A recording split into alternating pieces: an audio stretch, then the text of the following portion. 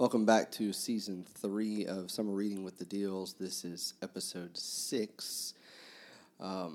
We're talking about The Brothers Karamazov by Fyodor Dostoevsky. This is Adam Deal, and I'm joined by Whitney Deal, my wife. And today we're going to talk about Alexei Fyodorovich Karamazov, who, even just saying that name, I'm just like, who is that? We're talking about Alyosha, I guess the focus of the novel. Whitney, let's start with that. Like, if Dmitri is the protagonist, would you say that that's an accurate way to describe Alyosha, or how would you describe him in his place in the novel? Yeah, the preface that we talked about, the author's note, made it clear that Alexei is the hero of the novel, but then he acknowledges that he's not a typical hero. People will question whether he's interesting enough to be a hero or exciting enough to be a hero.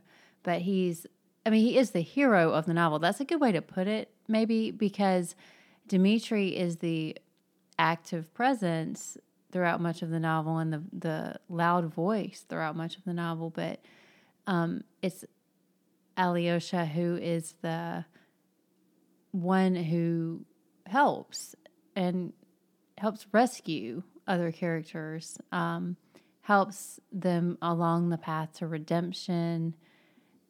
He's not doing it in ways that are flashy and dramatic, but he is the hero in that sense, that he is being God's agent for helping people along the road to salvation or redemption. You know, I can't remember exactly the podcast. I'm going to try and bring it up on my Spotify here. There's a Tim Keller sermon that I heard somewhat recently, like within the last month, where he talks about the banality of evil and just that concept of we as a society have decided that evil, unvirtuous characters are more interesting than virtuous, faithful characters. And yet, every time something evil happens in the world, it's pretty easy to reduce it to, well, that person was evil. That they chose evil. It's the sad thing about school shootings is, like, there isn't that much difference between them. And I think that despite us wanting to watch films about evil villains and things like that and finding these charismatic performances of evil villains or anti-heroes to be compelling, in real life, when you're around someone that radiates goodness and exhibits true godly virtue, which is virtue and humility, that is so magnetic. You really like being around that person. That person Yes. makes you feel lifted up and appreciated and honored. And when you're around someone who is evil, who does a lot of evil in life, they're selfish. They don't care about you. They make you feel like it's terrible to be around that person. If that person ends up being charismatic to you, oftentimes it gets deeply soured by the end of interacting with the person because you realize they've only been using you or lying to you. The charisma all was a front for something that ends up hurting you. So even the most charismatic versions of evil in the real world are just ugly, and you want to run away from them in real life once you experience them. And they come from a place of manipulation rather than an artless, genuine desire for other people's flourishing. And I've just been thinking about that section of that sermon, and if I can find it, I'll put it in the link. But just that concept that Tim Keller's bringing up, which really made me, rethink about why do I watch what I watch? Am I watching something to watch someone be villainous? And for that reason, like, I've never watched Breaking Bad. Like, I can't bring myself to watch something where someone chooses villainy in the first episode and never has the option of choosing sainthood. Like, everything I know about Breaking Bad is it's like less, the whole show is built on the premise of lesser of two evils. Is it better to do this or better to do that if each one is going to make you break bad, so to speak? Because in reality, if you are willing to be vulnerable and humble and ask for help and tell people at a local church or, even your neighbors or the people you work with at a workplace, like, I have cancer and I don't have the money to pay for it, for my treatment, and I need help. People often will help you. And that is beautiful and glamorous and wonderful in a way that becoming a meth dealer and destroying a bunch of people's lives, like aiding and abetting, destroying a whole bunch of people's lives who are using that meth. I mean, I don't see how a person who has a meth addict family member or loved one can watch that show and can watch that show, because how would you not think about the collateral damage, so to speak, of the choices this man is making? And I think that's, I brought that up on the Dimitri episode about the trial is really not about Fyodor. Like, he's already dead. It's not about doing a great character study into the murdered person. It's about assessing the character of the potential murderer.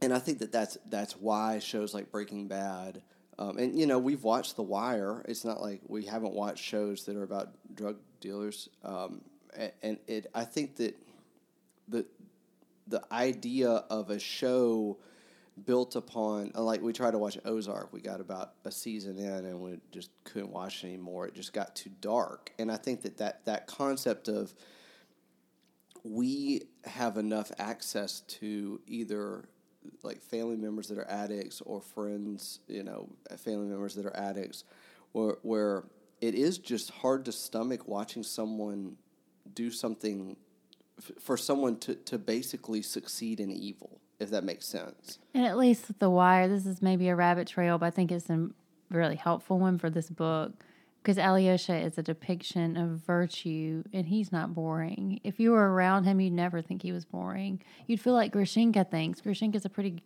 jaded person, but when she's around Alyosha for the first time, she just feels so lifted up.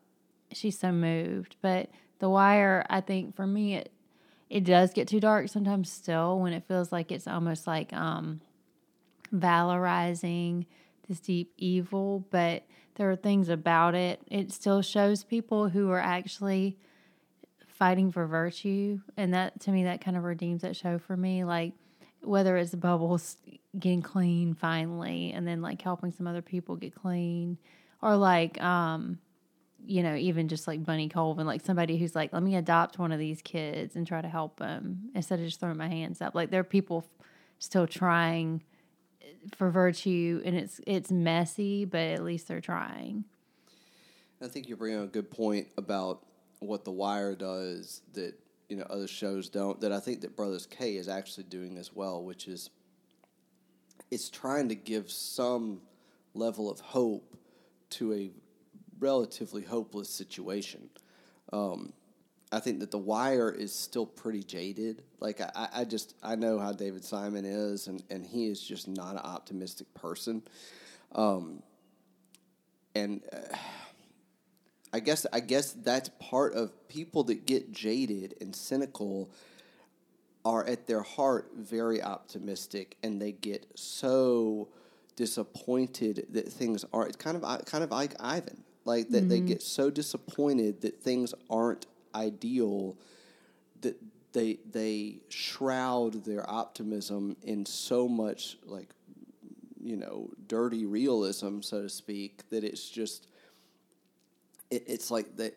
You watch The Wire and you think like, this is just like almost like a fictionalized documentary of West Baltimore and the drug trade and the police procedures to try and get drug dealers off the streets, and the Brothers Karamazov has got somewhat similar. Like, it doesn't.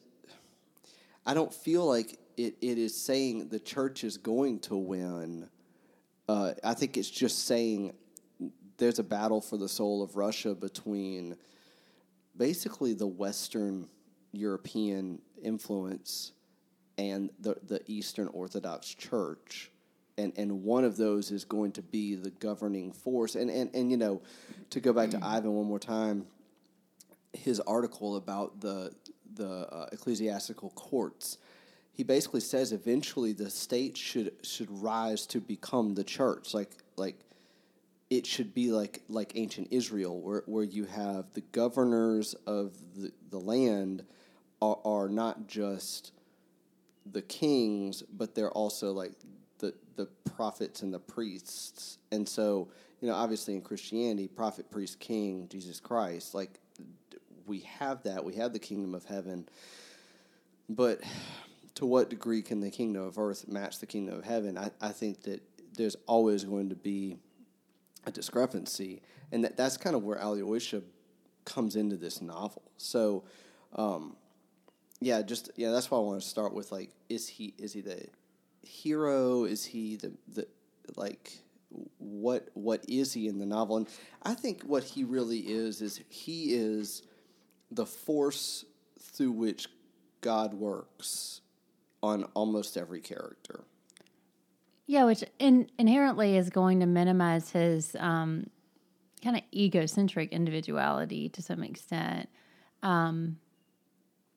Being a vessel for the Holy Spirit in the world.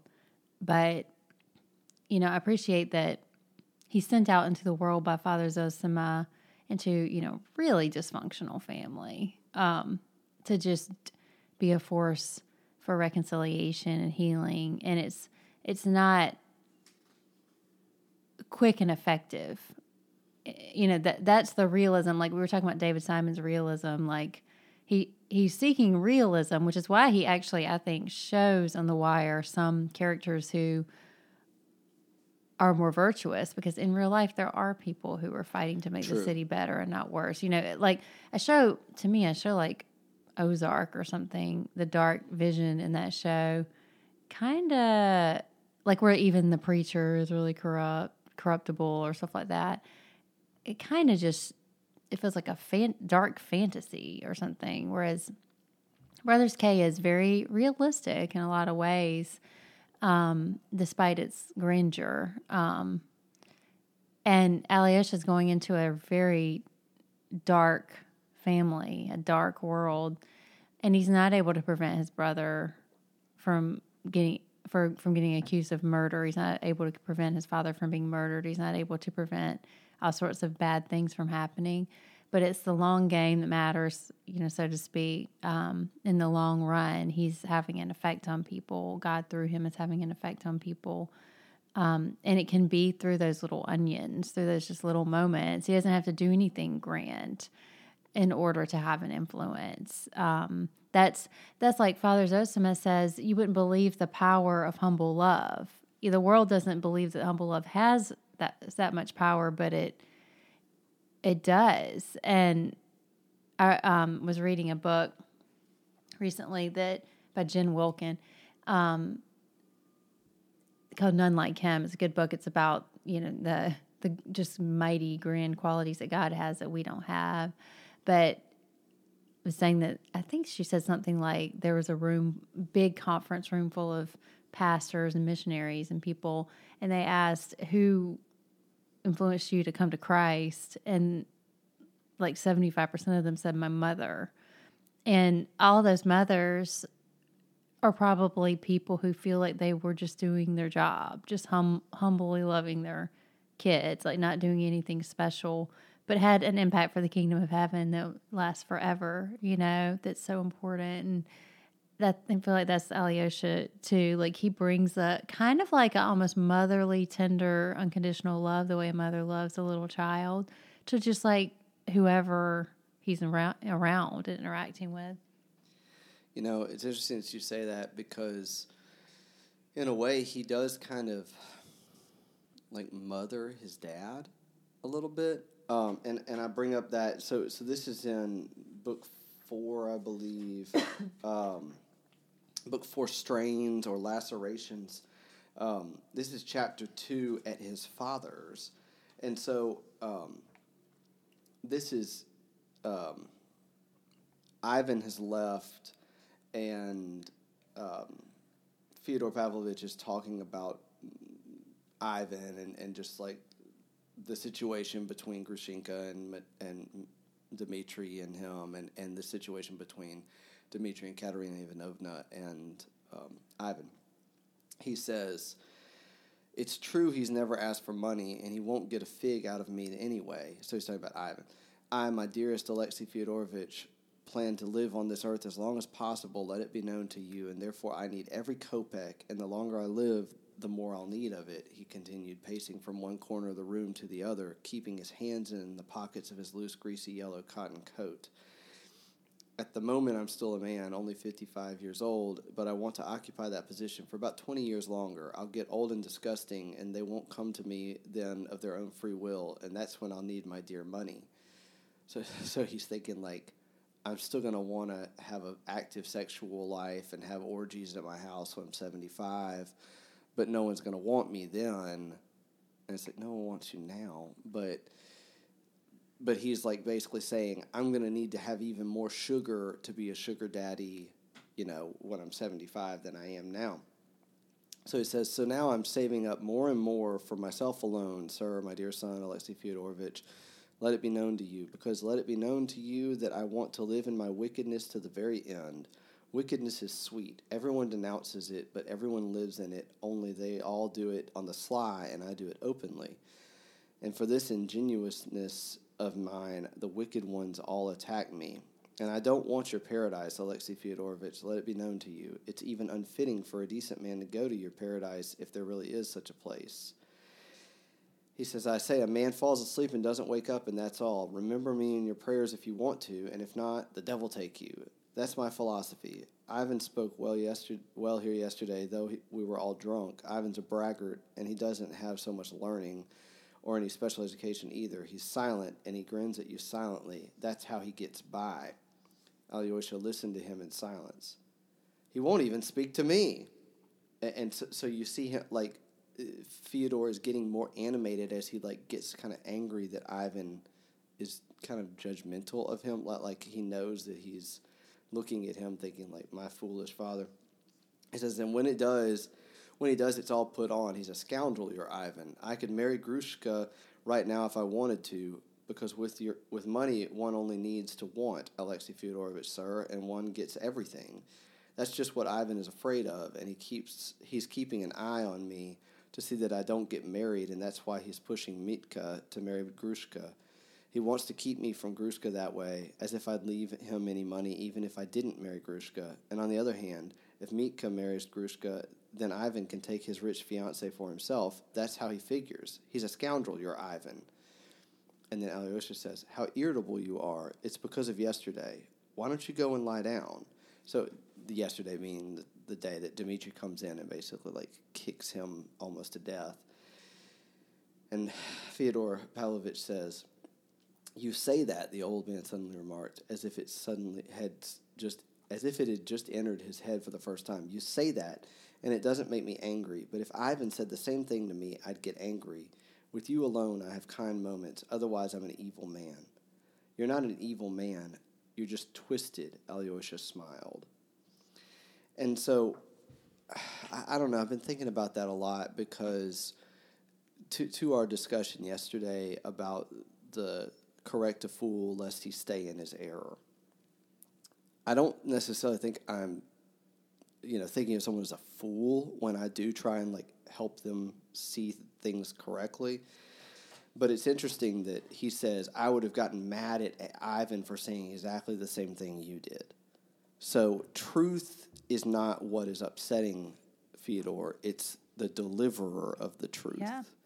Zosima says that if you have to deal with sin and you are choosing between reacting in humble love and reacting with force, which it seems like both could be legitimate options, the way he says it to me.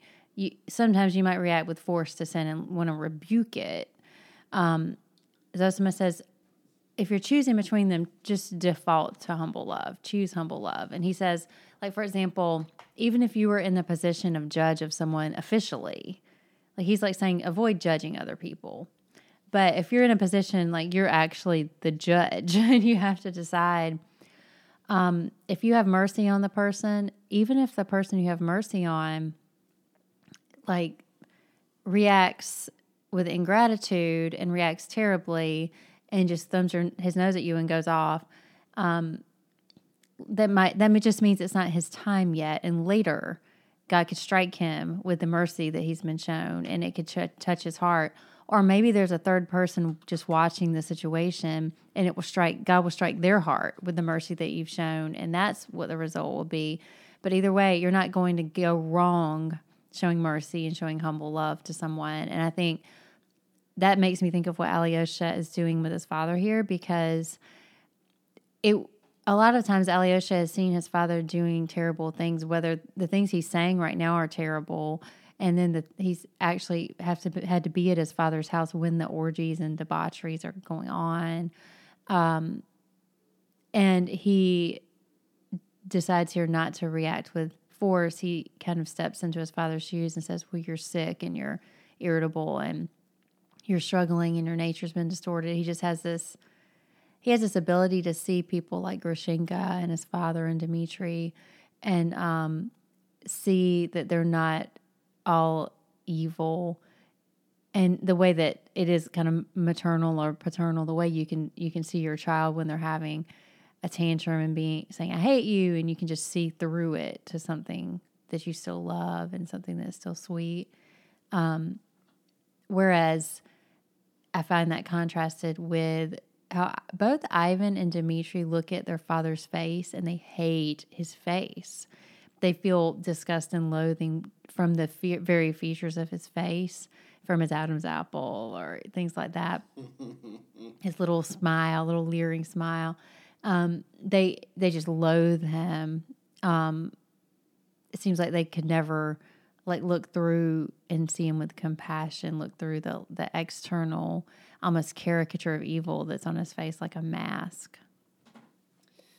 And I think that, to that point, Alyosha is trying to see the spiritual and is not stopping at the material. So he is aware of the material existence of things, but he sees the spiritual, the spiritual weight of things or the spiritual aspect of things.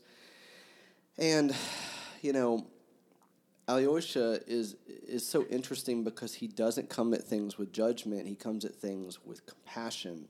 And we talked about that with, after he talks to Dmitri, he has that moment of great compassion, telling him that he didn't think he was the murderer, and that Dmitri is so overwhelmed and relieved, and he's blissful. And he basically, Alyosha, as we talked about in the last episode, almost starts to take on the grief that Dmitri's eventually going to have to face himself. And there's just something about that I think is just characteristic of the Christian faith. Blessed are those who mourn, for they shall be comforted. If you start your journey of faith, you start with your own sin, but it's very, very easy to start seeing the sins of the world thereafter. And it's wrong for a Christian to just be blithe and light, like eternal sunshine of the spotless mind. There is a time and a season for everything under heaven. There's a time to rejoice and a time to mourn. And I think that section of Ecclesiastes, which is chapter 3, is actually applicable to Alyosha, because some people might say Alyosha's too pie in the sky, or he's too much of a Pollyanna or whatever. And I think people without faith just can't understand how could someone find peace in the midst of grief, or find joy in the midst of a trial. And if you have ever had, I don't know, a nice mug of ice cream. I like to put my ice cream in mugs because I don't drink coffee out of mugs. So, what else am I going to use them for? Even in the midst of a great trial, I can still enjoy a mug of ice cream. And the reason I can do that is because God has given me the receptors for other emotions besides worry or despair or whatever, or anger. And I think that, just considering Alyosha and his lack of judgment, like he's not a judgmental person. And Whitney brought up a great point about like the third parties seeing the interactions. I think one of the greatest detriments to the Christian faith is the judgmental attitudes of people that are professing Christians toward particular sinners. And that turns off third parties very quickly because they say, well, if I was guilty of that, they would feel that way about me too. And I think that, it takes an incredible amount of faith to love your neighbor as yourself, to see every person on earth as someone that Jesus got on the cross for. And that all comes from your personal relationship with God. And I think that to kind of circle back onto our kind of overwhelming discussion or overriding discussion of this episode, I think that virtue and faith are unique to every person because it's different for Whitney to say, tell the truth than it is for me, because each of us has a relationship with God. And so the same statute is in place, don't bear false witness, but each of us has our own hearts and our own proclivities. And so anytime someone is acting in faith and pursuing righteousness, they're doing it through their own personal relationship with God. And so their righteousness, while it may on the outside seem homogeneous with everyone else's, is actually deeply personal to them because they chose God in that moment over sin. And so it's kind of a hard topic to explain because it's so big picture. But I think that's what Alyosha is showing is like he has a personal relationship with Christ instead of an impersonal cultural relationship or something that seems robotic or mechanical. And to your point, too, that it can be quite secret or idiosyncratic how God is working in the life of a person. So that means that sometimes it's not showing outward growth yet, but there's something happening under the surface. The seed is starting to take root under the surface sometimes, and God is at work in a person's life, but you wouldn't know it as an outsider because it's so personal, like you're saying. It's not about outwardly just changing your behavior. It's a deeply personal thing that's taking root in you when you're growing in faith. And so I think that is part of what Alyosha is able to do and that Zosima is recommending doing is looking at each person and just thinking, well, I don't know what God has in store for that person or what God might be doing in that person. There may not be any outward signs of it yet, but that doesn't mean it can't happen. It's just this love always hopes that there's a possibility that this person's not showing me anything that looks promising right now, but that doesn't mean that nothing is happening. Like God could be working. And it makes me think of that part of in the chapter called An Onion, which is so key for Alyosha. I think Alyosha had been frightened of going to see Grushenka because of her reputation. Everything he'd heard about her had made him think that she was kind of, predatory and cynical and debauched and just terrible. Plus, he could, on a very personal level, be very angry with this woman for coming in between his family and causing so many problems and everything. And so, but he meets her, and there's this very striking moment.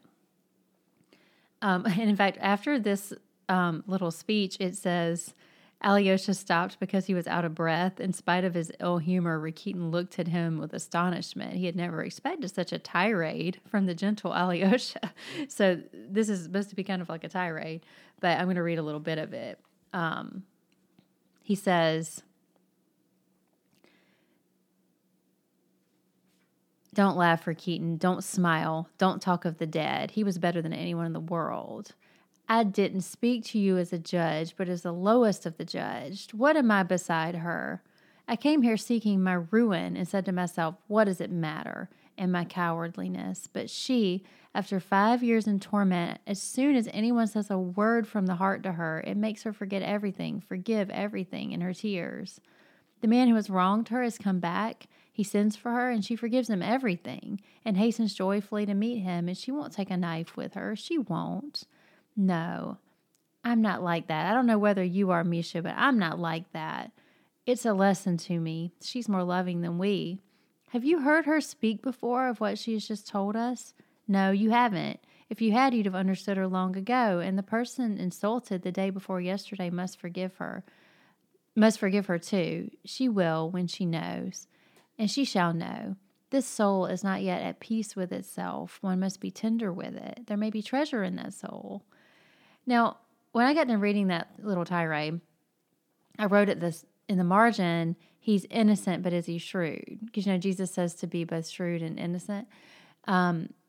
It's so beautiful the way he sees her, and he's like, there may be treasure in her soul. Like, look, it may be something beautiful in her, even if she's cynically trying to cover it up and saying, like, no, maybe I'll just kill him. He's like, I don't think she means that. I think that really she's ready to forgive him. I think she's got love in her heart. Like, he just sees potential in her, has a vision for potential. And Rakitin is just disgusted by that. He gives a coarse laugh, and then he says, are you in love with her too? This monk's in love with you, Agrafena Alexandrovna. It made me think of this verse in Titus, which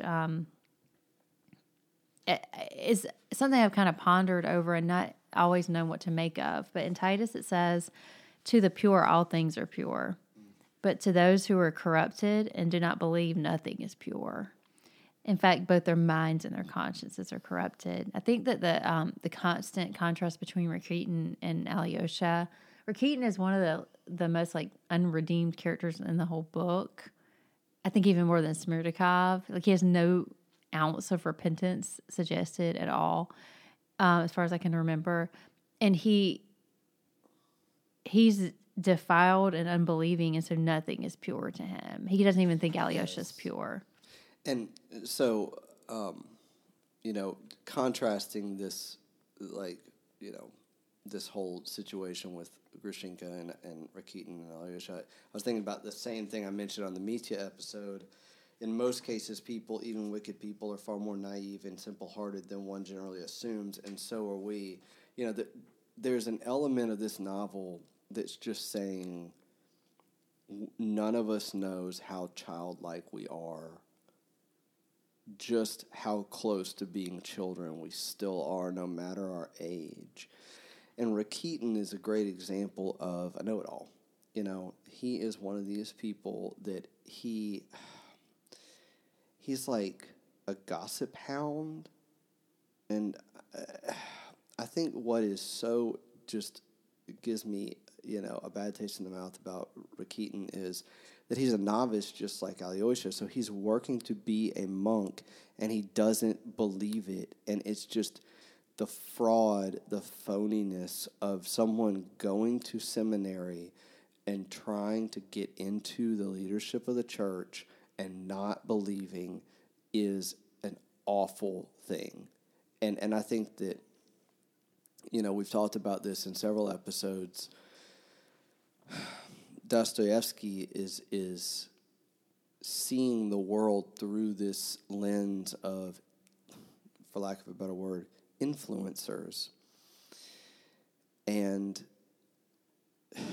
woe to the one, it would be better to have a millstone tied around your neck and be thrown in the ocean than to lead one of the little ones astray. And Rakitin is hell-bent on leading people astray and basically destroying their faith in God. He takes Alyosha to Grushenka to try to do that to him.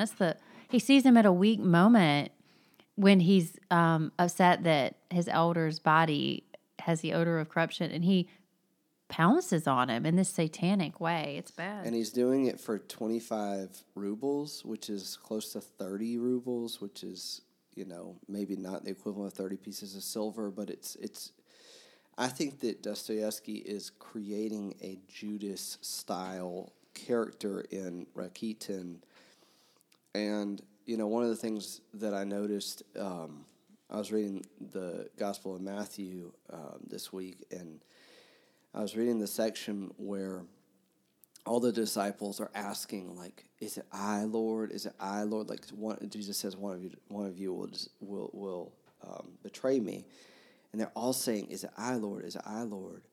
And Judas says, "Is it I, Rabbi?" And it just hit me so hard. He doesn't call him Lord; he calls him teacher, and I think that's supposed to be indicative of, in that moment, they all are confessing Jesus as Lord, but Judas Iscariot is saying, "You're still just a teacher." And,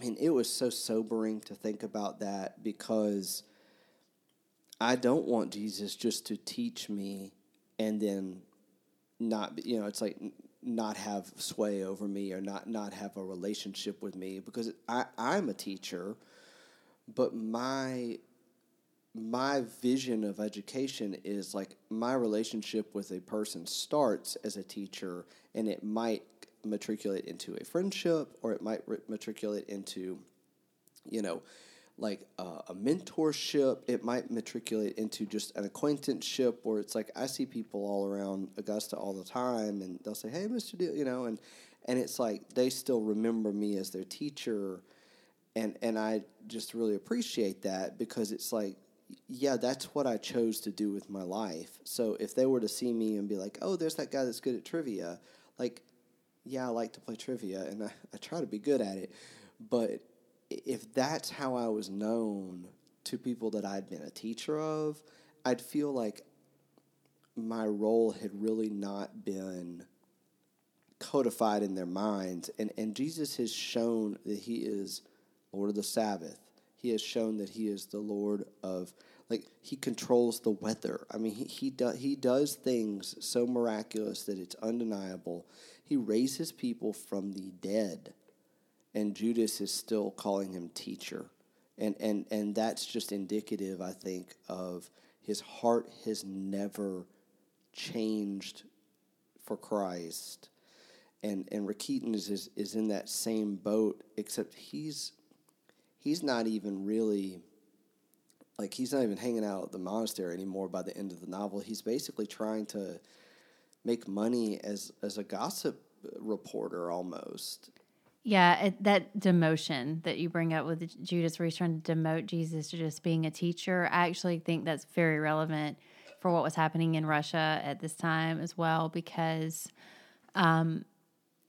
it's kind of like, that's what Thomas Jefferson was doing famously with when he took the New Testament but took out the miracles, because he wanted to demote Jesus from Lord to just teacher and say, let's just listen to his like nice moral teachings, as if there's power to follow those moral teachings without actually having a relationship with God and making him your Lord. But all that to say, in Russia at this time, there had been a phase in Russian cultural life where people had been advocating for atheism and saying the idea of God is a hindrance, and we just, jettison it. But then by the time this novel was being written, there was this group called the Populists who were Slavophilic. In other words, they kind of revered the Russian peasants, similar to Dostoevsky. So Dostoevsky felt heartened by that. He thought, oh, good. Like, young people today, they seem to be wanting to get back to like Russian culture. And he said they revere Christian values. They're not trying to jettison Christian values, but they still don't believe in God. And so basically, this book is partly Dostoevsky trying to help young people process through this idea that you can't embrace Christian values without embracing Christ, because you need the power of Christ to have Christian values. And that is actually what Rick Keaton is trying to do. Is he is saying, let's have universal brotherhood, fraternity, liberty, things like that. We don't need God in order to have universal brotherhood and love. That's what he tells Mitya when he's visiting him in prison. We don't need God in order to have universal love and brotherly love. And Mitya's like, that's stupid. Yes. That's a stupid thing to say. I think Rick Keaton is doing something similar to Judas in that sense, where he's trying to demote Jesus, like kind of keep the principles, but demote Jesus. And in fact, Rick Keaton says to Alyosha, so you despise me now for those 25 rubles? I've sold my friend, you think? But you're not Christ, you know, and I'm not Judas. And Alyosha says, oh, Rick Keaton, I assure you I'd forgotten about it. Which Alyosha is just not a grudge holder. And it says, but this was the last straw for Rick Keaton. The fact that Alyosha didn't treat his sin as being a grand betrayal, but was just forgiving and moved on, infuriates Rick Keaton. And Rick Keaton says, damnation take you all and each of you. Why the devil did I take you up? I don't want to know you from this time forward. Go alone. There's your road. And just leaves. It's funny, like, he's like, I'm not Judas, you're not Christ. But he's like, he wanted his betrayal to be epic on the level of Judas and Christ for some reason. And he was really mad that Alyosha was like, I wasn't even thinking of that. You know, even though Judas is famous for being the identifier of Christ to the authorities, which I know you might think, like, how would it be that hard? It's 1st century A.D. Like, there aren't electrical lights. It's the dark of night in the Garden of Gethsemane, and it just wouldn't have been easy. And the Jerusalem authorities were not familiar with Jesus. He had only been to Jerusalem for like the feasts, and so his ministry is almost entirely in the north of Israel, in Cana and Galilee, and you know, those places, you know, closer to where Nazareth is, which is no photographs, so who knows what he looks like. And so, all that to say, you know, Judas does have an active role in the crucifixion of Christ, but so does everyone. And I think that it takes faith to be able to say, I deserve the scorn of Judas and the punishment of Judas, but Jesus took that on for me. And, you know, Alyosha just has this grace and mercy to him that's just so interesting, because I think that in the real world, when you see someone be merciful to someone who doesn't deserve mercy, or see someone be gracious to someone who has not, you know, asked for it, but they're given something more than they're asked, it's moving and it's overwhelming. And I do think that there is a place for, you know, talking about basically like what breaks us and why it breaks us, but to want to stay broken and not want to be redeemed by God is just wrong think. It's choosing starvation over food, you know, and of course, like, people have eating disorders, so that's, you know, that's a good like illustration of that. Like, how do people turn on their bodies? You know, their body is saying, I need food, I need food, I need food. And their mind and their spirit is just saying, no, you don't. No, you don't. And I watched a documentary called Thin about eating disorders and just this week. And I'd seen it before, but I watched it again. And, you know, I really have a heart for people with eating disorders. Like, some people just think, how could you become that way? And it's like, it comes from a brokenness. It's a response to brokenness. And so is drug addiction, and so is, you know, infidelity, and so is like pride and judgment of others too. I mean, even the sins that are more like respectable in the world. Right. I guess you would say. Or maybe more invisible. Yeah. And I think that's one of the challenges is like, how do you have an Alyosha heart toward, in any given situation?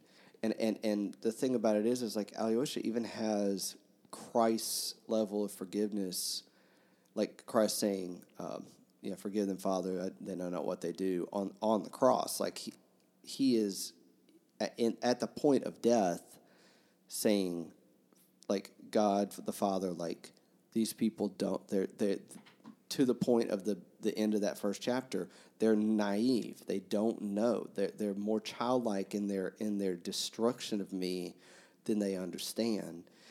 And Alyosha just embodies that. I mean, he is, one of the things that it says about Alyosha in this Dostoevsky and the Brothers Karamazov, it says on page 116,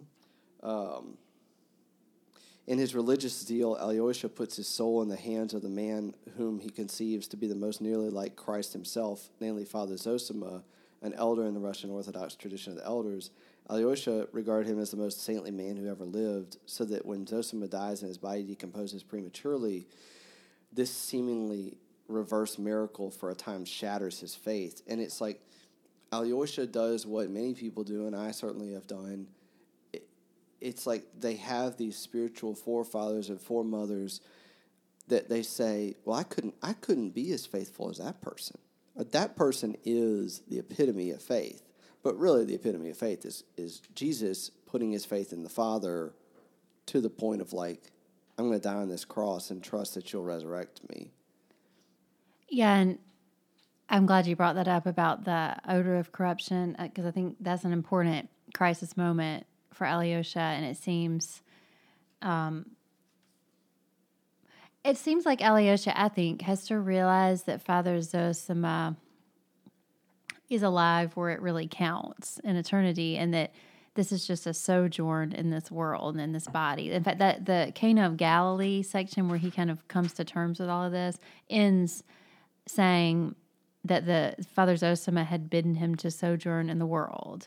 And I think he can see by the end of this chapter that Zosima only had a sojourn in this world too, and where it really counts, he's incorruptible. But if the odor of corruption thing had never happened, I think Alyosha would have continued idolizing Father Zosima instead of Christ. And I think he might have continued idolizing life in a monastery instead of life out in the world. And Father Zosima had already told him, no, go out in the world and make a difference. And he would never have gone to visit Grushenka because he wouldn't have had that moment of discouragement. He was scared to go visit Grushenka. He saw it as like a temptation or something. But he needed to go visit Grushenka because he has a real redeeming influence on her. And so everything worked together for good, and he just finally can see it by the time he gets to the end of this Cana of Galilee section. And I love that it's called Cana of Galilee because he starts thinking about, because of Father Paisi brings it up, he starts thinking about the turning of water into wine at Cana, and he starts thinking about the fact that Jesus hadn't come down to earth to make wine abundant at poor weddings, but he just does it out of kindness to his mother. He does it just out of a sense of bringing like feasting and joy to people in the world.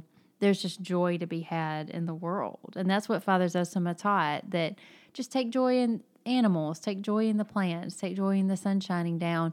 If you have eyes to see it, you don't need a miracle in order to take joy in God. This whole creation is a miracle that God's sustaining for our pleasure and our joy every single moment. Just enjoy it. And that will give you sustenance, spiritually speaking. If you can just enjoy this world God's created, it'll give you sustenance to face it when you have to face other people's sin.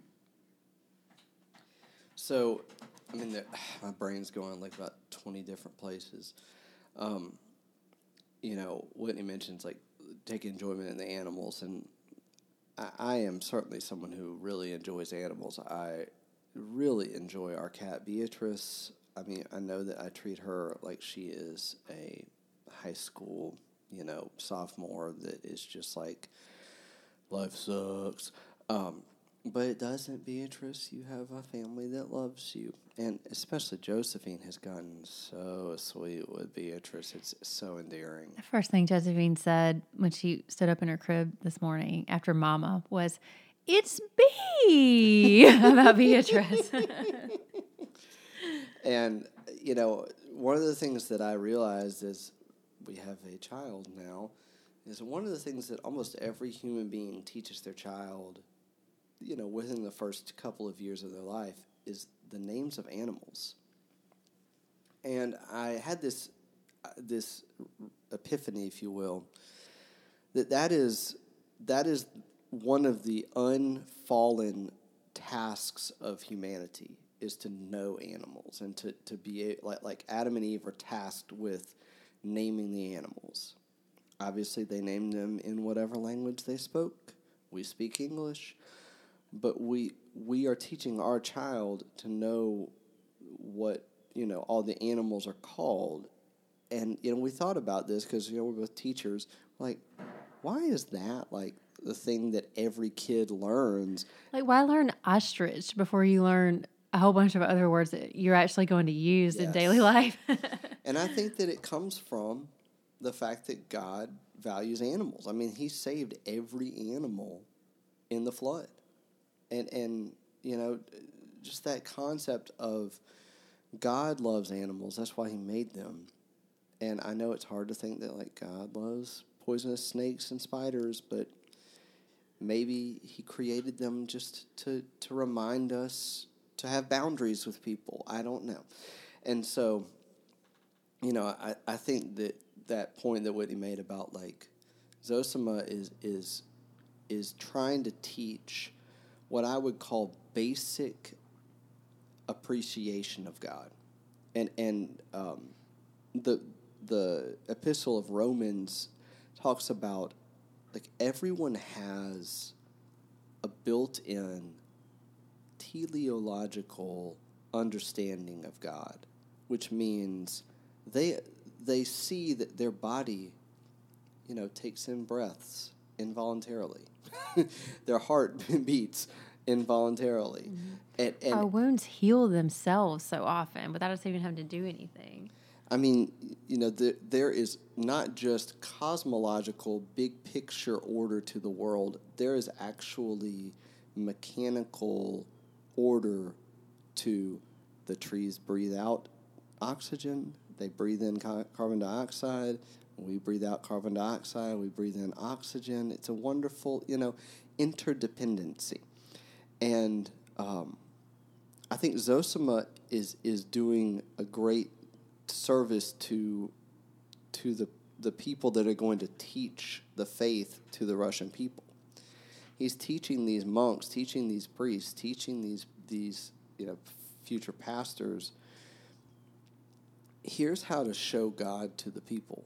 Start with just enjoying animals, because the way that I enjoy Beatrice, which, I mean, granted, it is not the equivalent, but if it was a fox, because let's face it, I love red foxes, Arctic foxes, silver foxes, fennec foxes, I could leave, but gray foxes are okay. But certainly red foxes are my favorite animal. If I had a red fox, I would never let go of it. Like, I would just, like, have to be hugging it all the time. And anytime I didn't hug it, I would just be, like, just marveling at how lovely it is all the time. And that's how God wants to interact with us. He wants to have the same parent-child relationship with us that we have with Josephine. It's like Josephine is going to disappoint me. She's going to, frustrate me. I'm sure that I will, be disheartened by Josephine. But there is so much joy in having a child And it's like that's just a sliver of the relationship that God wants with us. As much as Whitney and I love Josephine and parents love their children, generally speaking, there is so much more promise of joy and just contentment and peace and happiness in the relationship between God and a person. And he gave of himself, like he sent Christ the Son to earth so that we can have an eternal parent-child relationship. And it's amazing the degree to which people just really don't want that. And I think that some of that comes from just the brokenness of parents and children. And this novel is a novel about fathers and sons. And we really don't get a lot of insight into like Grushenka's parents, or Rakitin's parents. Apparently their parents were siblings because they're cousins. But there aren't that many other characters that we get parent-child interactions with. One of the few that we do other than the Karamazovs is Ilyushka and Whisk Broom. Oh, and the Koklakovs. And so, interestingly, the ones, like the parent-child relationships that we get are all very intimately connected to Alyosha rather than Ivan or Dmitri, although they do have, Dmitri connects with the Ilyushka family, and Ivan connects with the Koklakov family. I guess Dmitri does too. But I bring that up because here is this novel about a terrible father who really doesn't father his. All he does is just like, make children and then kind of gives them up. And yet Alyosha, some people have a real hurdle for faith that say, like, I have a terrible relationship with a parent, and therefore it's very hard for me to trust God. And I think that I respect that, like I dignify that, but I think that God is trying to send the message to those people that's because your relationship's supposed to be with me, You're making me think about Dostoevsky's relationship with his father a little bit. So when I read the biography by Joseph Frank, the whole beginning is so just interesting and good when you're reading about Dostoevsky's childhood. And apparently his father was just one of those people who gets irritated easily, so you could set him off without meaning to really easily. And he would make his kids follow this kind of rigid discipline and study really hard. And like he wouldn't ever be pleased enough with how well their French was progressing and things like that. Just kind of hard-nosed with them. And he also felt that in the world he was never being respected enough. So he would just complain a lot about how someone didn't show him enough respect. So, just not the most fun person to be around. And Dostoevsky had his moments where he was bitter and angry with his father and regret, things like that, had a tough relationship with him. But by the time he was an adult, he wrote letters to his brother that said, not many people had a parent like us, because he was able to recognize that his father had worked really hard to provide for him and had had a lot of concern about his success in life and really had tried to help him in the best way he knew how. And that his father taught him that he needed to honor Christ. Like his father made sure that he was reading scripture too and went to church. And he said, a lot of people don't have that from a father. And your parent doesn't have to be perfect in order to serve you well in so many ways. That's why it's so striking, I think, that Fyodor Pavlovich is just simply not a parent. He just doesn't try it at all. And so that's the worst case scenario for Dostoevsky, I think. Not being a difficult parent who sometimes puts too many expectations on you or whatever, just not being a parent at all. But, I was doing a devotional for mothers recently, and the writer was talking about how when her kids were babies, she would sing to them, sing songs with them, sing to them very frequently, and that when they're little babies, they're not bringing much to the table, but you just delight in them. You're just like, you just existing is just so sweet, and you're so adorable and precious, and you don't have to do anything. And she mentioned this set of verses, which I actually have had in a little Ziploc bag in our shower to memorize because I find them so comforting and encouraging. But Zephaniah 3:17, it says, "The Lord your God is with you. He is mighty to save. He will take great delight in you. He will quiet you with his love. He will rejoice over you with singing." And she mentioned those verses and said, are we thinking of God as our just adoring parent who just sings over us and just spends time with us, just delights in us? That goes back to each one of us compared to the mind of God and the power of God. We're like little babies.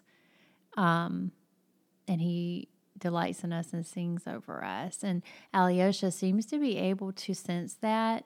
It says that each night before he goes to bed, he would just rejoice in God and praise God. And then this wonderful peace would come over him before he went to sleep. He seems to just be able to sense that from God and then be able to apply it to other people too, because he senses it deeply from God. And I think that, the biggest challenge to his faith is not when he loses his physical father, but when he loses his spiritual father in Zosima. And I think that there's something about having a spiritual mentor or teacher or pastor or whoever it is. And maybe it's your actual biological parent or adoptive parent, but to have someone that you think, this person is going to delight in my relationship with God, that is a great feeling. And, I seek to be that person to people that I teach. Like, I cherish getting to teach Christians because I see my role in their lives as just an encourager in the faith and a brother in the faith. And I cherish getting to teach non-Christians because I get to be an example of Christ to them. And I might, talk a little bit about my faith, but it's like I don't see my teaching of English and humanities as like, okay, this is my proselytizing time. It's like I really believe they will know us by our love. And if they see me as a source of love, they will want to know about the source of my love. And if they don't, then no matter what I teach, preach, say, reference, whatever, it won't come through as powerfully. And so, just that concept of Alyosha has that same, I guess, patience with both sides, And the thing that shakes him is something that I think is just common to life. Like, everyone loses people to death. And my dad has passed away. I'd say that's the most significant person that's passed away in my life personally. But, I've lost students. I've lost a colleague just this year. I just lost one of my colleagues. And there just been people kind of all around, in life. Like, I've lost grandparents, and it just is hard. It's hard. It sucks. There's no fun in it. There's nothing about it that makes you say, but that is just a reality. And I think that's one of the hardest things for children to come to terms with is this is just as normal as the sun shining or the grass getting wet when it rains.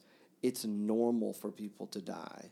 It shouldn't be abnormal. And for Josephine listening to this, 50 years later or whatever, she may be listening to this after I've passed away. And my hope is that she feels grief, that she doesn't deny it, but that it doesn't paralyze her permanently, and that it becomes a trial that she undergoes through her faith and comes out of it stronger in faith. And I can certainly attest to, I'm much stronger on the other side of my dad passing away than I was before, and it's because I had just the sequence of events in the Sunday school class I was teaching at the time where everyone in my class either lost a spouse or a parent, like, within a year. And so it was about 10 people total. And it was, it was just a very sobering kind of just, sad time. But it was a time of great bonding, and I still feel, immensely connected to those people, even though I haven't seen some of them for years. And I just think about that's where this novel ends. It is Alyosha telling the children, don't forget this. This is a moment we have all gotten to come together and express our love for our brother Ilyushka. And just that he goes from, like, questioning his faith and trying to, like, go headlong into sin when Zosima dies, to Ilyusha dying and him, like, leading by example and teaching these kids. This is a great thing that has happened because it's given us something to put into our memories and say, we were here together in this moment.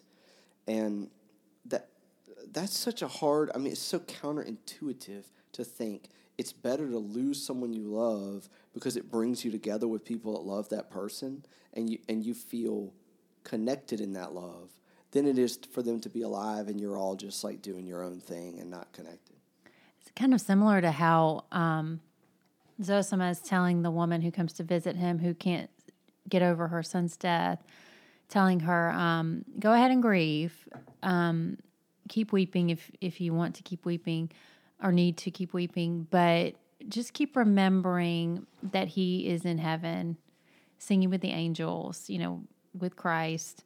Just keep remembering that. And I think when you are a believer and you lose a person who is also a believer, just holding those two things in your mind at the same time is important. Like, on the one hand, I can just cry as much as I need to cry.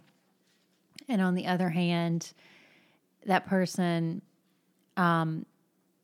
is rejoicing right now and not crying. And I will be there rejoicing with that person that I lost soon. In an eternal sense, extremely soon. So that balance. And, that's, I think Alyosha has to lose Zosima first to be able to, like, be sober-minded in losing his father, in losing Ilyushka, his young friend. And it's remarkable to see, and I marked this in this Dostoevsky and the Brothers Karamazov by Arthur Trace. He says, Alyosha is one of the truly remarkable portraits of goodness in all literature.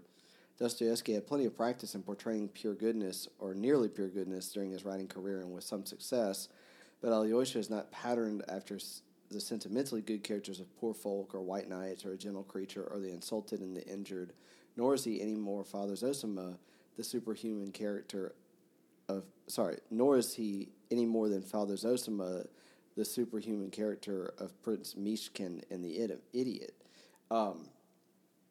And that sort of grammatically didn't make sense, but I think he was trying to point out, like, Alyosha is not just a copy of another character in Dostoevsky. He is somehow a character that Dostoevsky had to wait his whole life to write. A realistically good character. It seemed to be what Arthur Trace was pointing out, that Dostoevsky, his whole career, wanted to portray goodness. But when he was younger, he was doing it in a way that was unrealistic. Like, a person couldn't achieve that level of goodness because it was too long suffering and never had a crisis or whatever. Or like The Idiot. You've read The Idiot, Adam. I haven't read it, but that portrait is so otherworldly and like so different from any person who's ever lived. Yes. It feels like Prince Mishkin in The Idiot is this. He's almost like a Sesame Street character. Like it's. There's something about his goodness that just feels inflated. Like it's something that could deflate and be nothing, if that makes sense. Whereas Alyosha's goodness, it's not. He's not a good character. He's a faithful character, and I think that's no man is good but God. Like that is what Christ says. No one is good but God alone. And so when we think of like someone that's good, and I mean I've been I had a student tell me that I was a good man, and she was like you're a man of good character, and that didn't turn out to be enough to keep her from doing something evil to me, but that was another trial that I had to face, and that my faith had to be refined in and deepened in. And I think about that. It's like I don't want to be called good. I want to be called faithful, and I want to be called someone who's a man after God's own heart. Zosima tells Alyosha that he's going to go through the world suffering but have joy anyway, and that he's going to have enemies. There are going to be people who are his enemies, but even his enemies will love him in spite of themselves, which is so interesting. Like Rakitin, I guess, by that implication, like loves Alyosha and then is like, oh, why do I love him? And gets even more angry and expresses hate toward him. But I think that, I guess like grudging affection or respect or something like that Alyosha can inspire seems, well, okay, like in The Idiot, right? Prince Mishkin is on the path he's on of goodness because he has seizures, and in the like aura before the seizures, he has kind of a vision of universal benevolence and brotherhood. So that's a very special case. That's not something everyone could accomplish. Like he's a visionary kind of prophet because of an affliction that he has. Whereas Alyosha does seem to have been very much blessed with like a kind of loving temperament. And then God is capitalizing on that to, use him in the world. Similarly, Zosima says that he was born with an easy temperament, easygoing, and that he has to work himself up to be mad, and he doesn't naturally stay mad. So it's artificial for him to be angry. I think that there are people who are just blessed with something like a more loving temperament than others, and good for them, whereas other people are born with sort of a more, I guess, irritable temperament, like Dostoevsky's dad, and kind of him, I think, to some extent, too. This book does a good job of showing that, like, all different sorts of temperaments could be redeemed. It's not just limited to someone, like a tiny, tiny minority of people who were born like Alyosha with, like, sweet, loving hearts. I think that connects to, like, his mother was faithful. And even though he lost his mother at a very young age, her faith had a positive impact on him. And that's, I have no fear for, like, if I die and Josephine's very young, I know it will be incredibly hard for her. Like, I know that, and I am sorry if that's the case, because I don't, if it's just up to me, I'd rather live to see my daughter be, 80 years old, and I'm 118. But that's not realistic, because death is realistic. It's realistic to think that you're going to die. And if I do die when Josephine is young, I hope that the faith that I have will show fruit in her life. And your prayers yes. are efficacious. Like, his mother prayed for him. Yes. And so, yeah. And, when he brings up that, and it's like, that kind of ties into what we're talking about like the personal elements of faith. Like, there are elements of faith that Christ tells us it's better to be private about, like how you give and how you're fasting and various things that are signs of faith. It's better to show them to God alone instead of to man, and to get your praise on earth. And that's like, I do pray for Josephine, and I mean, I talked to like other Christians about what I pray for her, but in a way it's private, because it's like, well, I want God to hear it, and if other people hear it, great, but like, they can't answer the prayer.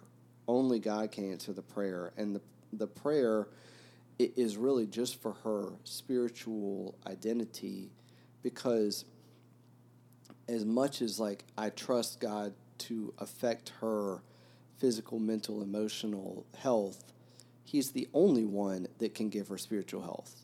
Like, yes, he's giving the ability to doctors and nurses. He's giving the ability to counselors and therapists. Like, he's giving the ability to those people to help affect her physical and mental and emotional health. But really, it's the world can't solve her spiritual problems. Only the church can, and the church can only do that because Christ is, like, the body of Christ is the church. And so, this novel is really powerful because, like, I marked this as well in Dostoevsky and the Brothers Karamazov by Arthur Trace. Faith, Dostoevsky maintains, must draw only upon the miracle of revelation, Scripture, as the mysterious visitor did when he gave himself up to Father Zosima's behest, and from love, just as Father Zosima had told Madame Holikov. And as far as you advance in love, you will grow surer in the reality of God and of the immortality of your soul. And if you attain to perfect self-forgetfulness in the love of your neighbor, then you will believe without doubt, and no doubt can possibly enter your soul. This has been tried. This is certain. And,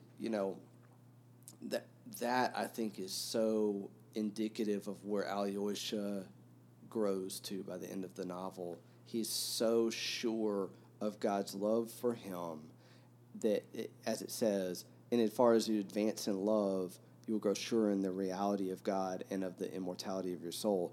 He has no doubt of the reality of God or of the immortality of his soul, because he has actively loved to the point that Zosima makes, which is like active. So this is on page 58. I remember it because I quoted it on Facebook the second time I tried to read this and didn't make it. So this is Father Zosima teaching. He says, never be frightened at your own faint-heartedness. So he's talking to Fyodor Pavlovich, but everyone is in the room except for Dmitri. He's not there yet. He says, never be frightened at your own faint-hearted. So this is chapter 4 of book 1, A Lady of Little Faith. Or I think it's book 1. Yeah, maybe it's book 2. Never be frightened at your own faint-heartedness in attaining love, and meanwhile do not even be very frightened by your own bad acts. I'm sorry that I cannot say anything more comforting, for active love is a harsh and fearful thing compared with the love in dreams. Love in dreams thirsts for immediate action, quickly performed, and with everyone watching. Indeed, it will go as far as the giving even of one's life, provided it doesn't take long, but is soon over, as on stage, and everyone is looking on and praising. Whereas active love is labor and perseverance, and for some people perhaps a whole science. But I predict that even in that very moment when you see with horror that despite all your efforts, you not only have not come nearer your goal, but seem to have gotten farther from it, at that very moment, I predict this to you, you will suddenly reach your goal and will clearly behold over you the wonder-working power of the Lord, who all the while has been loving you, and all the while has been mysteriously guiding you. Forgive me for not being able to stay with you longer, but I am expected. Goodbye. So that truth that he gives to Fyodor Pavlovich and Yusuf and Ivan and Alyosha and Rakitin and whoever else is in the room, active love versus the love in dreams. I think that most people, especially in the internet age, want the love in dreams. They want this cinematic love. They want to be able to perform that love, and they want that love performed on them. And in a way, that has happened. Like, Jesus died on the cross. There's nothing more cinematic than that. There's nothing more iconic than that. Like, literally, the cross is the most common icon in the world. Closely followed by the apple. The apple and, you know, the swoosh and the McDonald's M's and Starbucks logo. But the idea of active love, and that Alyosha is performing active love increasingly in this novel, shows the love that he has received from God. And I think that that's just a mark of the Christian. It is, as you know God's love for you, you become more loving to others. You become more forgiving to others. You become more merciful and gracious. And it's not that you deny them their sin. It's not that you say, oh, God doesn't care about that. But the way you interact with them about their sin is basically how Alyosha does, which is you get them to confess their sin just by you being there. And it's like that you are so open and loving to them that they feel like they can trust you enough to talk about who they really are.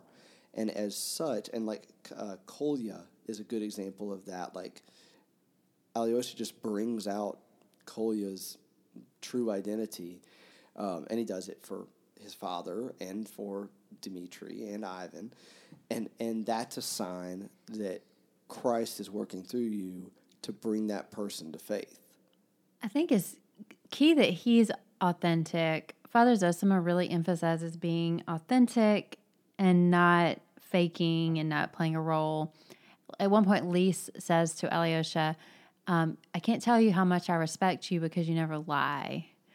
And like even at the very beginning, Zosima is, trying to convince Fyodor Pavlovich to stop lying. And he says, the man who lies to himself and listens to his own lie comes to such a pass that he cannot distinguish the truth within him or around him, and so loses all respect for himself and for others, and having no respect, he ceases to love. So it's a process. Being fake, lying to yourself, lying to others, eventually makes you not be able to love anybody or yourself, because you have to love in truth. You have to love who people really are. And if you're fake, you bring out fakeness in other people. And if you're authentic, you bring out authenticity in other people. The hard part is if you bring out authenticity in someone and then it's ugly, how to not act out in force against the sin, but to act in humble love. I think of Ivan. He was very honest about his doubts and, anger at God with Ivan when they're sitting in that tavern. And as a Christian, sometimes when someone is very honest about their accusations against God and their distrust of God's character, it makes me mad. It makes me defensive of God. It makes me want to come down with force and convince them they're wrong and things like that. But I think Alyosha, he has the right reaction, which is he kisses his brother. He shows his brother, hey, I still love you. You can tell me this and I love you. And that reflects the fact that God can also handle his anger, and God still loves him, and God still pursues him. Yeah. I was thinking about the concept of phoniness, and probably the most famous novel about phonies, Catcher in the Rye. Holden Caulfield, I think, is someone who doesn't feel loved. And so he is looking for phonies everywhere he goes. And I think that is just, to Whitney's point, some people who are the most phony, who are the most fake, who are the most artificial, are most upset by other people's artificialness. And, I do not like people being artificial. There are some people very close to me that are very artificial. And yet, how do I interact with them? Do I show them Christ's love, or do I want to stay on the other side of the earth from them? I think that Alyosha he grows so much in his ability to be around people that have the like impulse to be artificial, like Rakitin, for example, and even like say Katerina Ivanovna. Like I feel like she is artificial in her like sacrifice because her reality is pride, and you know, to Whitney's point about like what happens when you bring out the reality in someone. Does it make you get into their emotional wheel? And I think that that's the big challenge. And we talked about that on the last episode with Dimitri. How to avoid toxic people. Well, the best way to avoid toxic people is to help people get rid of their toxicity. And Alyosha, there are times like with Rakitin, their relationship distances over the course of the novel because Rakitin's true colors come out more and more. And Alyosha doesn't say, I refuse to be with you. Rakitin doesn't want to be with him. Rakitin rejects being with him because he doesn't feel comfortable being with him. Well, that's okay. That's where their relationship is at that time. That's probably where it has to be. I think what's difficult, you and I run into this, when you're close with someone, like you either work with them day by day or like you're in the family with them or whatever, you're going to have them in your life. It's not like one of those things where, like with Rakitin, where you could just distance. And the person doesn't seem to want to be authentic with you. And every once in a while, you try to be authentic and then they have a bad reaction and get mad at you or let out some real anger or something. But I just feel like you and I have both been wrestling with this. Like, how do we handle it if we feel like someone's not being very authentic with us? Because for us, it can squelch us and make us stop being authentic and just I think for both of us, it's not so much that we start being super duper fake. It's that we shut down and stop communicating when we feel like someone is being artificial around us. And how do we overcome, so to speak, evil or artificiality with good instead of being shut down and ineffective ourselves when we're faced with it? And I think just realistically speaking, like everyone goes through phases of, inauthenticity. Yeah. And certainly it's coming from a fear of being exposed, of being yourself, or being judged or whatever. And, I think about that verse, perfect love casts out fear. And, I'm not going to be able to love Josephine perfectly, nor is Whitney, but we're going to do our best. And I will say that as a 1 point whatever 6, 7, 5-year-old, she's pretty authentic. Like Josephine, I'll be like, "Do you want more berries?" And she'll be like, "Nah." Like she is just herself, and I hope whenever she's listening to this, whatever age, I hope that she will realize like God gave her the temperament she has. God gave her the ability to be herself, and the challenge and also the reward of the Christian life is being yourself in a way that glorifies God. And if yourself is someone who's like really manipulative, well, that means you have adjusted to life in a way that says, I need control over other people. And that's just wrong. And to be able to come to that realization and say, in my sober-mindedness, what am I doing begging for pig's food out here in the wilderness in a famine? My father is, has plenty to eat, and I would love to just work for him and be a servant to him. And that's, of course, the story of the prodigal son. And that we're all prodigals. We're all going to be sinful in some moment of our lives, or maybe many moments of our lives, but even an onion of faith, which of course goes to the epigraph, unless the seed, verily, verily, I say unto you, except a corn of wheat fall into the ground and die, it abideth alone, but if it die, it bringeth forth much fruit. and that even a seed of faith, the mustard seed of faith, can grow into being the largest tree, giving life to the most animals and the most people. We certainly love mustard here in the Deal House. Whole grain mustard on the farmhouse number 1. But Dijon mustard, whatever. The Jinglehoffer, or whatever it's called, that kind of mustard is really good. But Alyosha, I think, is he is the one that brings out those seeds of faith in others. You know, I think without Alyosha in the picture, I don't think Ivan could have confessed to the crime. You know, even though he's not the literal murderer, like he didn't beat his father to death, he's the one that inspired Smerdyakov to the same degree that, like, Charles Manson is held responsible for the Manson family murders, even though he wasn't at the crime scene. And I think that's a helpful illustration, as gruesome of a thing as that was. That's helpful for us to understand the degree that Dostoevsky is holding Ivan responsible.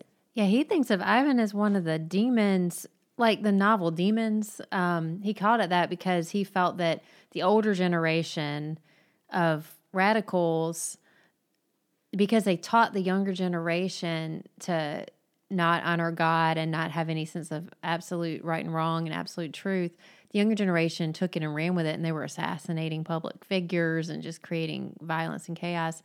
Dostoevsky pictured that as the demons and the pigs in the story where Jesus drives the demons into the pigs. And so that's the epigraph for that book. But the idea that the younger generation who are actually doing the violent acts are just like the pigs possessed by the demons. The ideas are the demons. So like the older generation that propagated the ideas, they're the demons. They're held responsible even if they didn't do the violent acts themselves. And I think it's just a similar concept with Ivan and Smerdyakov.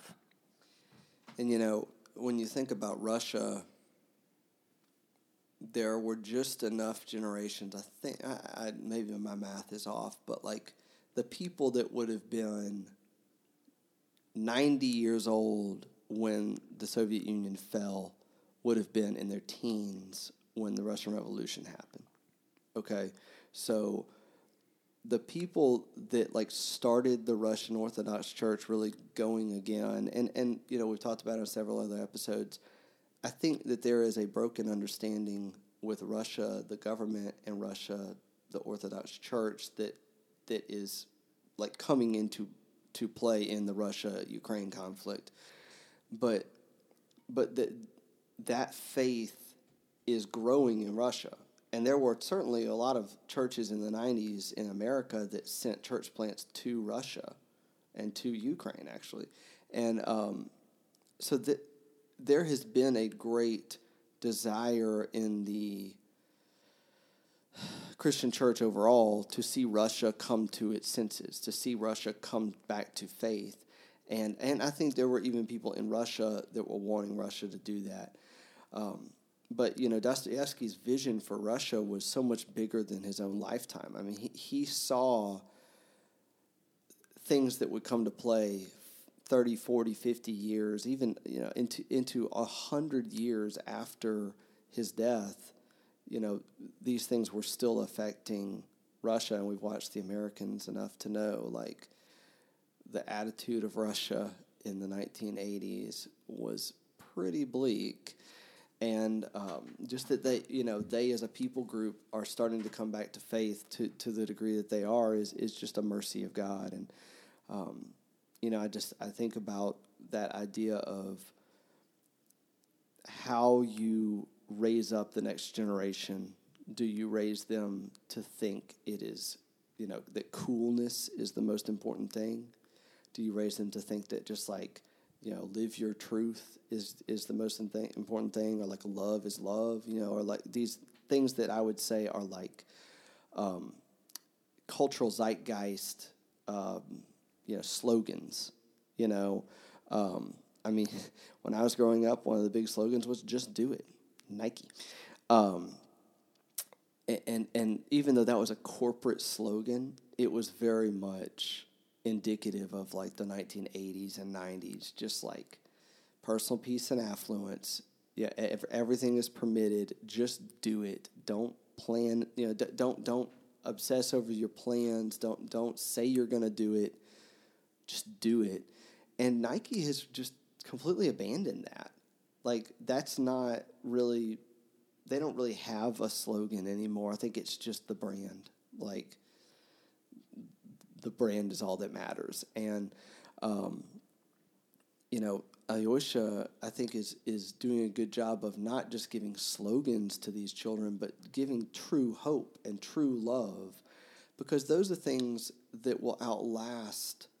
Like, coolness mattered to me when I was 15, maybe even when I was 25. By the time I get 35 and my dad passes away, I just couldn't care any less about coolness. And, I know that Josephine will have her eras of being influenced by different things, but my hope is that she sees our intentionality of influence with her that says, we are leading you on a path that is the most flourishing path, is the most life-giving path, is the most ultimately joyful path.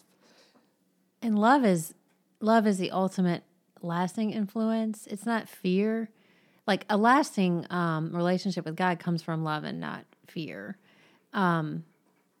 It's also not awe at someone's coolness. Like, love is the most lasting influence. So I like what you're saying about Alyosha is influencing those boys through love. He's not trying to look awesome to them. He's not trying to talk about himself and puff himself up. And I think it's tempting to do that when you're dealing with young people, to try to look awesome to them and make them want to hang on your every word or something. He rarely even seems to like give them advice or to say much of anything to them. He just gently gives a little bit of advice here and there and tries to be honest with them, but mostly he just listens to them and just spends time with them. And at the end, the speech he's giving them is not really a speech as much as it's just like, I love you. I love that I've gotten to spend time with you. I have to go away now, but please never forget this, because this is a special time for all of us. So please just always remember it, and it will just really help you to remember that we had this love for each other. Yeah, it's an exhortation at the end, and it makes me think to talk about myself. It makes me think about the epigraph that I put on. So I made like a set of sonnets for my family that are like all about Nashville, and basically like Nashville before the flood. There was a big flood in 2010, and like really ever since then, like Nashville has just been a increasingly unrecognizable city, because all of that stuff that got ruined by the flood got like bought up and changed, and almost all the things that the sonnets are about are no longer there. Some of them are, like Lonnie Young's shoes. Shout out. They're not sponsoring us or anything, but one day, someday, I'm sure Josephine will get a pair of shoes from Lonnie Young's, because Patty Cake, my mom, will take her and get her some shoes, and that'd be great. But the epigraph of that was from Wordsworth, and Whitney, will you just go grab the book? Yep. I think of it because I think that epigraph that I picked is almost identical to the feeling of the ending of this book. Does that make sense? So read it. Let's read it and see if it makes sense. Okay. Also, shout out to my cousin Kelly, who bound the book and did the illustrations. It's has marbled end pages. It's so very beautiful.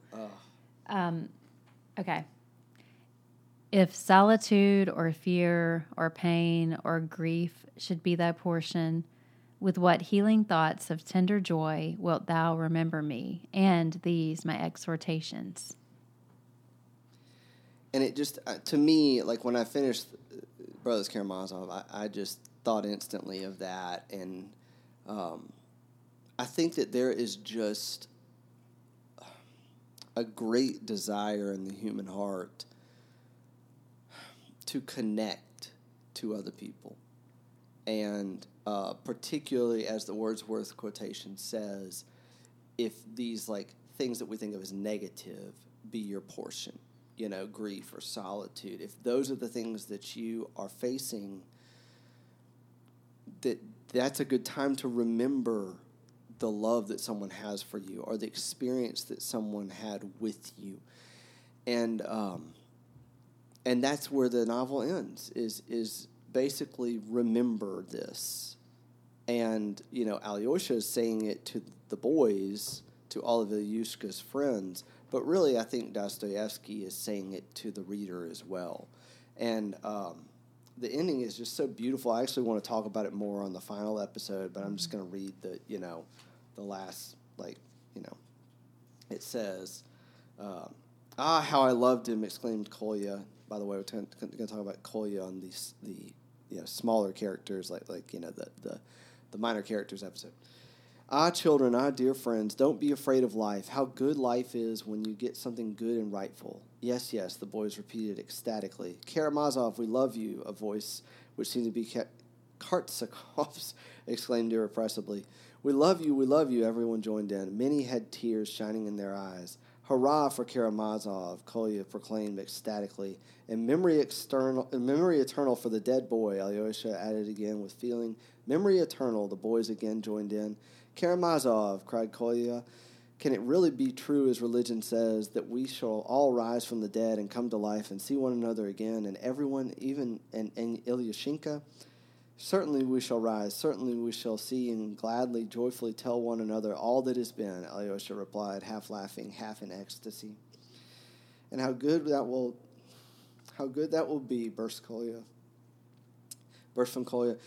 Well, and now let's end our speeches and go to his memorial dinner. Don't be disturbed that we'll be eating pancakes. It's an ancient, eternal thing, and there's good in that too, laughed Alyosha. Well, let's go. And we go like this now, hand in hand. And eternally so, all our lives hand in hand. Hurrah for Karamazov, Kolya cried once more ecstatically, and once more all the boys joined in his exclamation.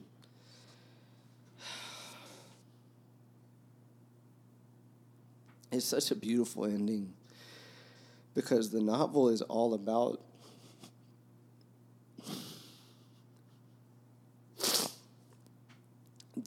the evil streak that is innate in the Karamazovs.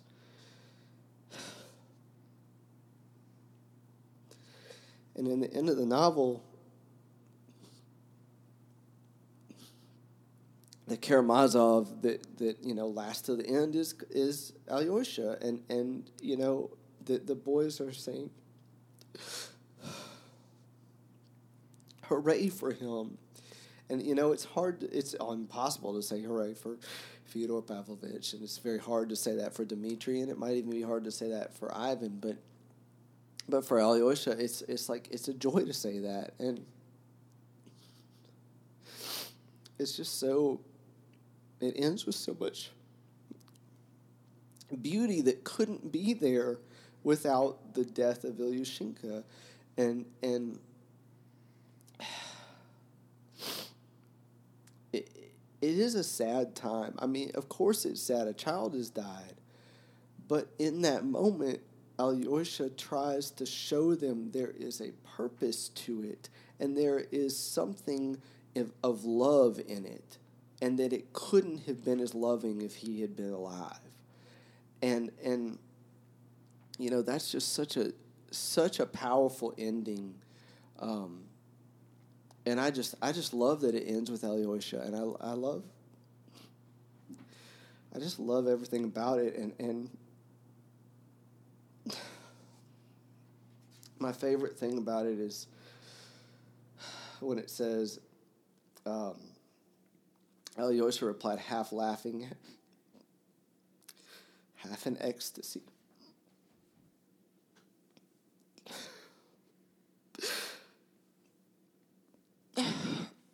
Even though I'm obviously crying right now.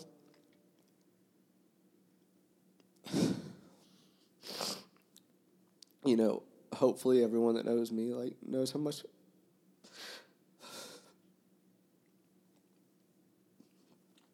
I love to laugh and just thinks of me as an ecstatic person.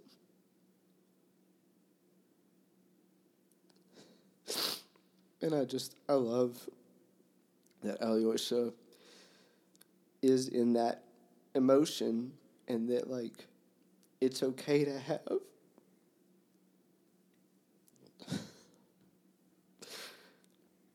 It's okay to be ecstatic, because the world will tell you it is not okay to just have ecstasy in the Lord.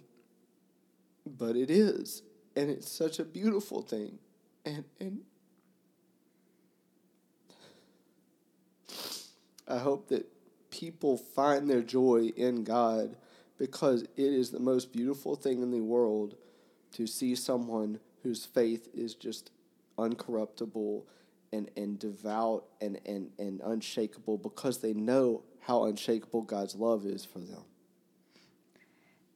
Alyosha also says to the boys, perhaps we may even grow wicked later on and may be unable to refrain from a bad action, may laugh at men's tears and at those people who say, as Kolya did just now, I want to suffer for all men, and may even jeer spitefully at such people. But however bad we may become, which God forbid, yet when we recall how we buried Ilyusha, how we loved him in his last days, and how we have been talking like friends all together at this stone, the cruelest and most mocking of us, if we do become so, will not dare to laugh inwardly at having been kind and good in this moment.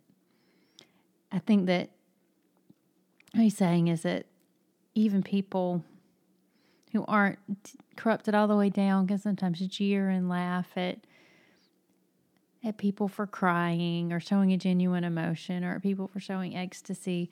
But we don't know that deep down those people might still have a tenderness to them and a soft spot in them that can be redeemed. So don't, even if people jeer at you for your emotion, genuine emotion, somewhere inside of that person who's jeering, they have genuine emotion too that could be reached by God. And even though I'm clearly just ugly crying at this point, I hope you can tell on audio, but I I just, I hope that it's bringing you joy to know that I got to have an emotional experience. Like, I haven't been able to cry like this. I've been on this medication for depression and anxiety for over a year, and I haven't been able to cry like this. And I've had some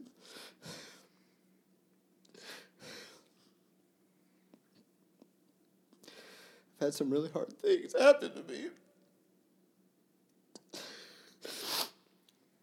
But I'm just so grateful that Dostoevsky wrote this novel, and that it ends the way it does, because it is so much easier to write and record and film and make these pieces of art that elicit other emotions. But that, like, it is a good thing to grieve. It is a good thing to be sad, in its time. And sometimes it just takes something to just like pop the 57 on the ketchup bottle and get the ketchup coming out. If you've never, hit a glass bottle of ketchup to get the ketchup out, you haven't lived. But that's why the 57s are there. That's like where you're supposed to hit in the bottle. Today I learned this. And so just that I've been able to have like tears and just be able to have this deep emotional reaction. Like, I'm very grateful for that. And sometimes it's hard to be grateful for the opportunities we have to show genuine emotion, because it's so scary, and we're so vulnerable, or we're so out of the norm. It's like, I can't be that weird. And what I've realized is, like, I would rather be an idiot for God than the wisest person on earth, or the most revered person on earth. Like it is better to have one day in his courts than thousands elsewhere. And I think Alyosha is just such an encouragement from Dostoevsky because, Dostoevsky lost a child named Alexei, Alyosha, and he's using his fiction to just kind of like give his son more life on earth, while he knows he's in heaven and he knows that he's going to be able to see him for eternity, which is much longer than he would have gotten to see him on earth. But just that, this novel is this love letter to his son and to the dignity that God gave him as his father. And, for Josephine's sake and any other children that we might have after Josephine, I hope that they just know, how much Whitney and I love them, and, that they just understand that they have love built into them to such a degree that it should never leave them. And I've been blessed to have parents that love me, and Whitney is the same. And for those people that had parents that treated them like Fyodor Pavlovich did to Alyosha, there is redemption in Christ. There you can find saving faith, saving identity. But it is so hard, and I just mourn for that. And the best thing I can do is just tell them about Jesus, tell them about the Father, just like how God wants to be our Heavenly Father. And it's interesting in the Beatitudes, blessed are the pure in heart, for they will see God. And it's the sixth Beatitude. And you would think that's the ultimate, oh man, if I could see God, I'd have no doubt. And yet there's another Beatitude after that. Well, there's two, but the one that comes after that is, blessed are the peacemakers, for they shall be called sons of God. And that, seeing God isn't the be-all, end-all. The be-all, end-all is being the sons of God and the daughters of God. And that the last beatitude, which is, blessed are those who are persecuted for my name, for theirs is the kingdom of heaven. It's just a reiteration of the first reward of faith, which is that you're a member of the kingdom of heaven. And I love that Alyosha is not as overtly Russian. It's he is so mindful of the kingdom of heaven that he's not getting bogged down by Russia, even to the degree that Dostoevsky did. I think that there's something about that purity of heart. Blessed are the pure in heart. And that's why I think it's so important for people to turn to Christ in their youth, because then you never get this idolatry of your land, your family, your whatever it is that can become the be all end all. And I'm grateful to have come to faith in Christ when I did in my early youth, and I certainly have had many trials and ups and downs of faith since then. But even now, coming up on 40 years old, I just think this novel is just such a gift from God, delivered to Fyodor Dostoevsky. And that he delivered it to us. And I think that that's something we talked a lot about with Flannery O'Connor as well. It's she just channeled the Holy Spirit into her stories such that we're getting truth from God in her stories. And Fyodor Dostoevsky's the same way.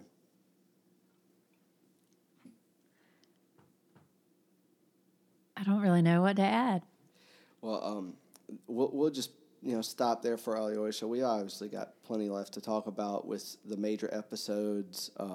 So the next episode is going to be the women, and then we're going to do minor characters and then major episodes. So major episodes, we're going to do the scene at the seminary, the Grand Inquisitor, the just the McCroy or Macro blowout party and all of that. We're going to do the scene with Grushenka, the Onion, and then we're going to do the Ivan's dream with Satan, and we'll probably talk about the ending some more there or on the last episode. So we look forward to talking more about the Brothers Karamazov with you, and we'll see you next time.